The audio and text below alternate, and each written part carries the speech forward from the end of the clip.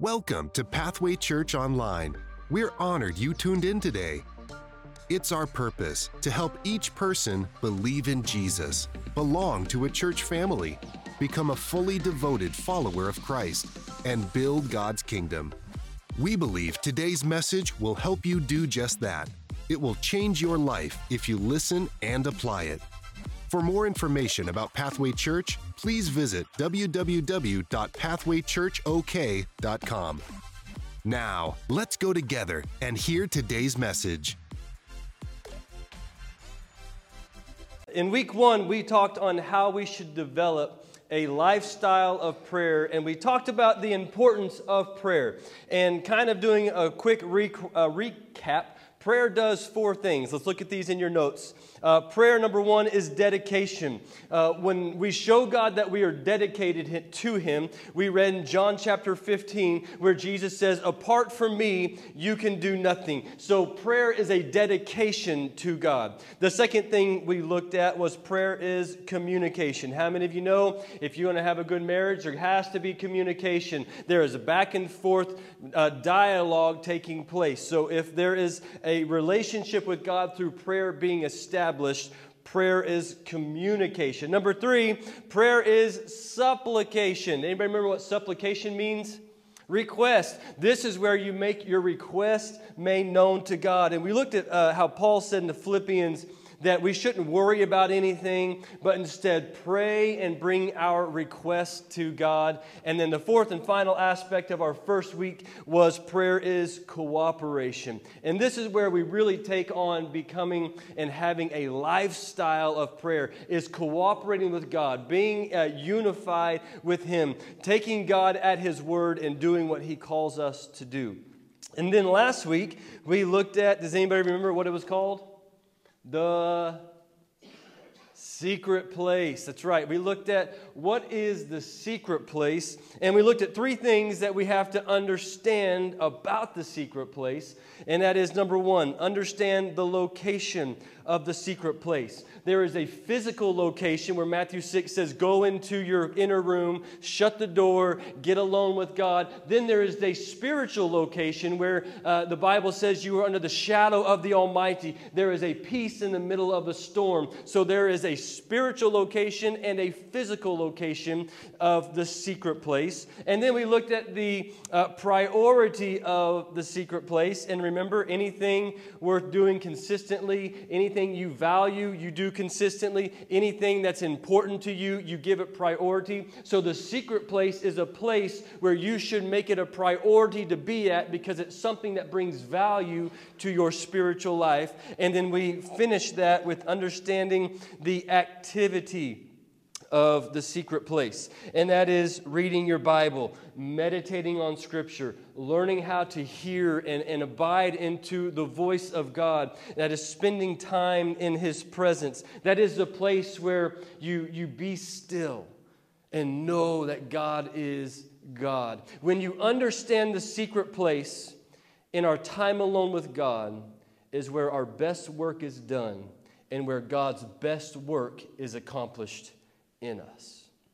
That was the first 2 weeks. It was pretty good. If you weren't able to hear it, you can go to pathwaychurchok.com and go back and listen to those and get all the other information. And so today starts week 3 of 26 days of prayer, and we've titled today's message, Why Pray?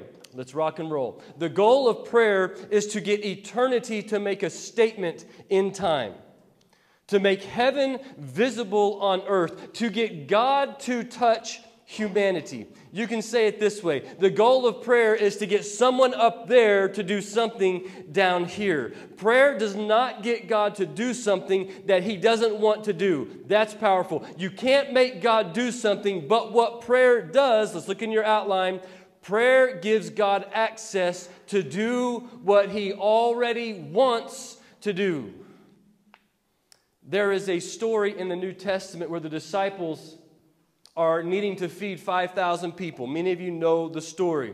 and there's 5,000 men. They think there's between 15 and 20,000 people there. The disciples go to Jesus and say, how in the world are we supposed to feed all of these people? It's not even possible. And in Matthew 14, Jesus looks and says, there's a boy here that has 2 fish and 5 loaves of bread. He says, bring that boy to me. So the boy comes to Jesus. Jesus takes the fish, he takes the loaves of bread, and what does he do? He blesses it, he looks to his Father and invites God into the situation. Whenever he didn't have all that he needed to have, Jesus said, I've got to get someone up there to do something down here. So he took what he had and said, Jesus, or God, I asked you to bless this. And then whenever God blessed it, there was a multitude of food left over. If Jesus had to pray to get his heavenly Father to do something up there, don't you think we need to pray to get our heavenly Father to do something down here? Jesus could have just said, feed it, and it would have happened. But he had to go through the Father. And whenever he went through the Father, he said, God, would you do this for me? Would you do the supernatural miracle up there so down here it can take place? Are you following me on that? So today I want to answer one question. One single question. Why pray? I've been raised in church. Prayer has always been a part of my life. It's been something that has been modeled in our life by my parents, by our church, by other people on staff, by other people in our church. And at some point in my relationship with God, I began to question, doubt, wrestle, however you want to say it, that is my praying significant? Because whenever we'd have people come and speak at our church, or my parents, or we would go to other churches and go to these conferences, I would think like, wow, when that guy prays, like something happens. Like whenever he prays, like wow, like that guy means what like something's different whenever he prays. And I began to examine my own prayer life and think, man, I don't have what it takes. I can't pray like that. Whenever I pray, nothing really happens. Whenever I pray, it just seems like I don't have the words to say. I don't even know what to say. I don't know how to say. Am I saying it wrong? Am I doing it wrong? Whenever I pray, how come it doesn't seem to move the heart of God like it does whenever this person prays? And I began to have so much doubt fill my mind that I just wouldn't pray. Because if it didn't work, then why do it? And I just wasn't sure. And then the older I got, the more I learned, the more I sought after God and began to pray, I began to understand why we pray. And then whenever I found out and discovered why we prayed, everything else just fell into place. It's really hard to say, I'm going to have a lifestyle of prayer if you don't know why you're praying. It's really hard to say, God, I want to find you in this secret place if I don't know why I'm trying to find him. Once I discovered the why, everything else became easy. So I want to talk to you today about the why, the reasons why we pray. And then when you discover why we pray, you begin to find out what our third point is going to take us to. Let's look at this. 3 reasons why we pray. In your outline, let's write down number 1. Prayer acknowledges God and allows him into our lives. Prayer acknowledges God and allows him into our lives. God only values relationship based on choice. In your outline right below, Revelations 3 says, I stand at the door and knock. If you hear my voice and open the door, I will come in. He's not standing there beating on the door saying, hey, let me in, you little rascal. I'm coming in after you. No, he's saying, if you invite me in, then I want to come in. If you invite me in, then I am willing and ready to come in. When you wake up in the morning, you have to ask yourself this question. Do I want God's assistance in my day today? A day in your outline without prayer is a boast against God. A day without prayer is a boast against God. Let me explain that. I saw some of your eyes like, I don't. If you don't need God in your finances, then don't pray about it. If you don't need God in your marriage, then don't pray about it. If you don't need God in your calling, then don't pray about it. But the problem is, you need God in every single area of your life. So if you go and not invite God into that situation, you're telling God you've got better control of it than He does. So you have to pray and ask God into that particular situation. Prayer is telling God that you need Him. You are inviting Him into your life. You need to invite God into your finances, into your marriage, into your relationships, into your career, into your calling. And let me take that one step further. Whenever you pray, you invite the shepherd to lead you. 18 times in the New Testament, God refers to Himself as the shepherd. Whenever you pray, you invite the shepherd to come and lead you. In your notes, let's look at this. Psalms 23. The Lord is my what? Shepherd. Ezekiel 34. You are my flock, the sheep of my pasture. John 10. My sheep listen to my voice. I know them and they follow me. These verses show us something that you probably already know, that Jesus is our shepherd and we are the what? We're the sheep. And I want to give you a kind of a fun illustration about sheep. And you probably know some of this, but some of it you're going to be like, oh, I didn't know that. So 3 things about sheep. Sheep can't navigate. You've never heard of a homing sheep. You've heard of homing pigeons, but sheep can't navigate. In fact, they roam. They say whenever sheep are eating, they just wander off. They don't even pay attention. They don't even know what's going on. They're just got their head down, and they just wander away from the flock. Sheep cannot bear burdens. This is pretty cool. You've never heard of a load pack sheep. You've heard of like a load mule or whatever, but you've never heard that in a sheep. Why not? Because their legs are not physically possible to carry the weight.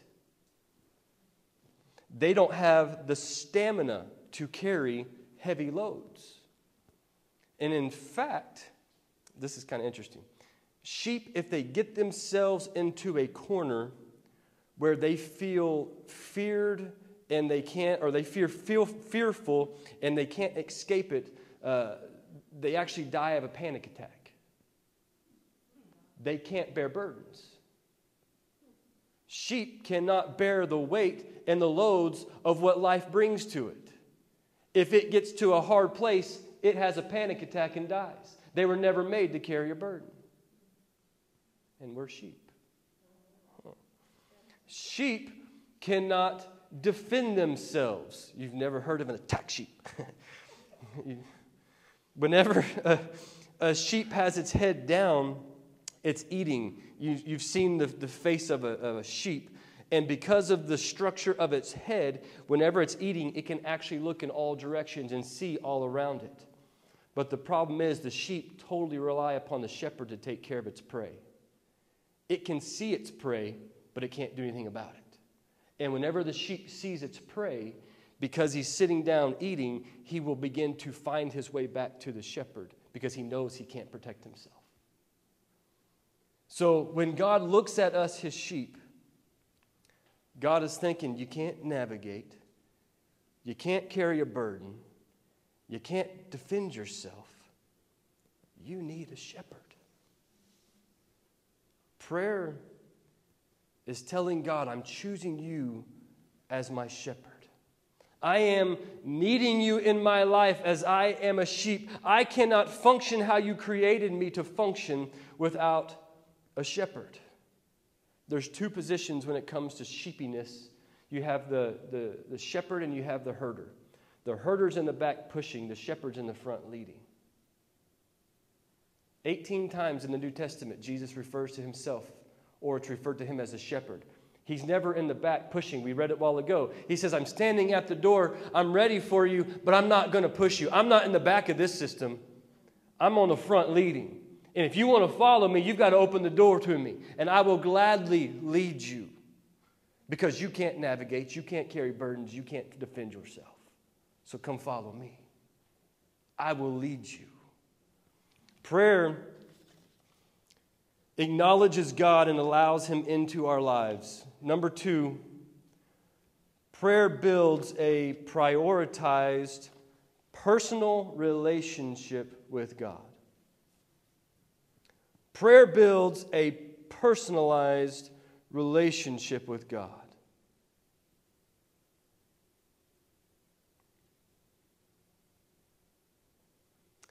It's impossible to know someone you don't talk to. Prayer is not a monologue, it's a dialogue. Learning how to hear God is important in our prayer life. We talked about it last week. We begin to hear God's voice through the Word of God, through meditation, through the secret place. I pray to know God. You know, a couple of years ago, I honestly couldn't say what I'm about to say, but I can say this now, that one of the highlights of my week is this right here. It's not me holding a microphone. It's getting to know you all. I text you. I call you throughout the week. I'm Facebooking, I'm messaging you. I get to spend time with you on Sunday. We get to ask questions. We get to talk about each other. We get to talk to each other. We get to talk about each other, to each other, around each other. We get to find out what's going on in your life. You get to find out what's going on in my life. And what is that doing? Building relationships. Well, that's funny. Isn't that what prayer is? Prayer is building a relationship with God. And how much, and maybe you don't like me at all, and that's okay. I'll grow on you. That's fine. But you come in here, and you're just like, I don't know. But there's something in you that likes a relationship. You like talking to other people. You like finding out about other people. If you like it just a little bit, Randy, and Randy likes it just, and Terrence likes it just a little bit more, how much more does God want from you? He's like, I want to know all about you. I want you to know all about me. And you can't do it unless you're finding God in the secret place and understanding why we're doing it. I kind of like this time. Number 3, prayer exercises our, write down, spiritual authority. Prayer exercises our spiritual authority. Genesis 1, God gave man authority. They lost it. Jesus got it back. You now have access to it. You've heard the story from Adam. Luke 10:19 in your notes. I have given you authority over all the power of the enemy. And you can walk among snakes and scorpions and crush them. Nothing will injure you. How much authority do you have? It's in bold. How much authority do you have? What? No, you have some. You have all authority. Jesus has given you all authority. So that means whenever you lay hands on the sick, what happens? They are healed. They recover. You lay hands upon someone that's possessed, what happens? The demon has got to go. Whenever you speak the name of Jesus, what happens? All authority of heaven begins to back and endorse you, and whatever is in heaven is on earth. Prayer is getting God to do something in heaven and manifesting it here on earth. Why do you pray? You pray because God wants to have a relationship with you for you to do and operate on earth what is already being done in heaven.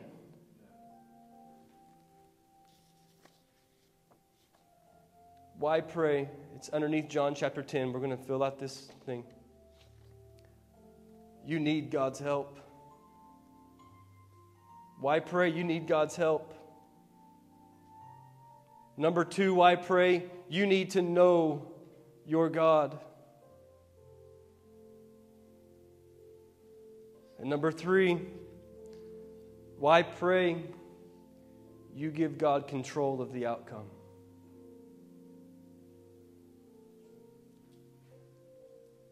You give God control of the outcome. When we pray, we invite God into our situation. He doesn't force himself on you.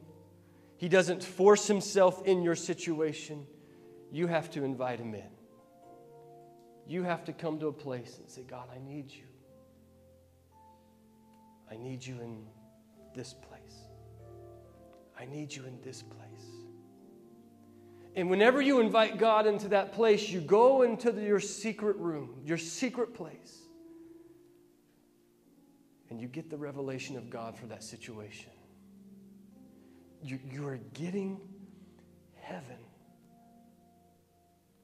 to manifest itself on earth because you have the authority that Jesus had. And when Jesus walked on this earth, nothing had authority over him.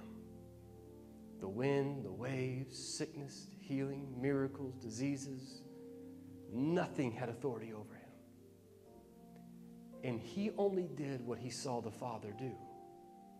So if he saw the Father heal, the healing manifest on earth. If he saw the Father do something, then it manifested on earth. And so we come in here on our weekends. We go throughout our week. And we haven't invited God into our situations.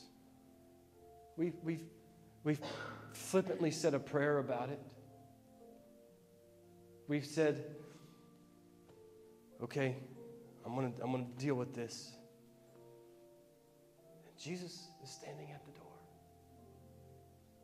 saying, invite me in. Invite me into your marriage. Invite me in to your child that's run from me. I got it. Come seek me in this place because I'm doing it in heaven. I'm going to manifest it for you on earth. You give God control of the outcome. Whatever happens, God's got control of the outcome. But if you don't pray about it, you don't give him control of it. Thank you for tuning in today. For more content like this, visit our website, www.pathwaychurchok.com, to see the variety of ways you can download this content and so much more. It's our pleasure that you would tune in, and we believe that if you take the content you just heard, write down the parts that spoke to you, and work on a plan to apply it, you will not be the same person a year from now. We hope today you can take this content, apply it, share it, let it change you, and you can become all God has called you to become. Thank you again for tuning in. We'll be together again soon. Until then, keep growing.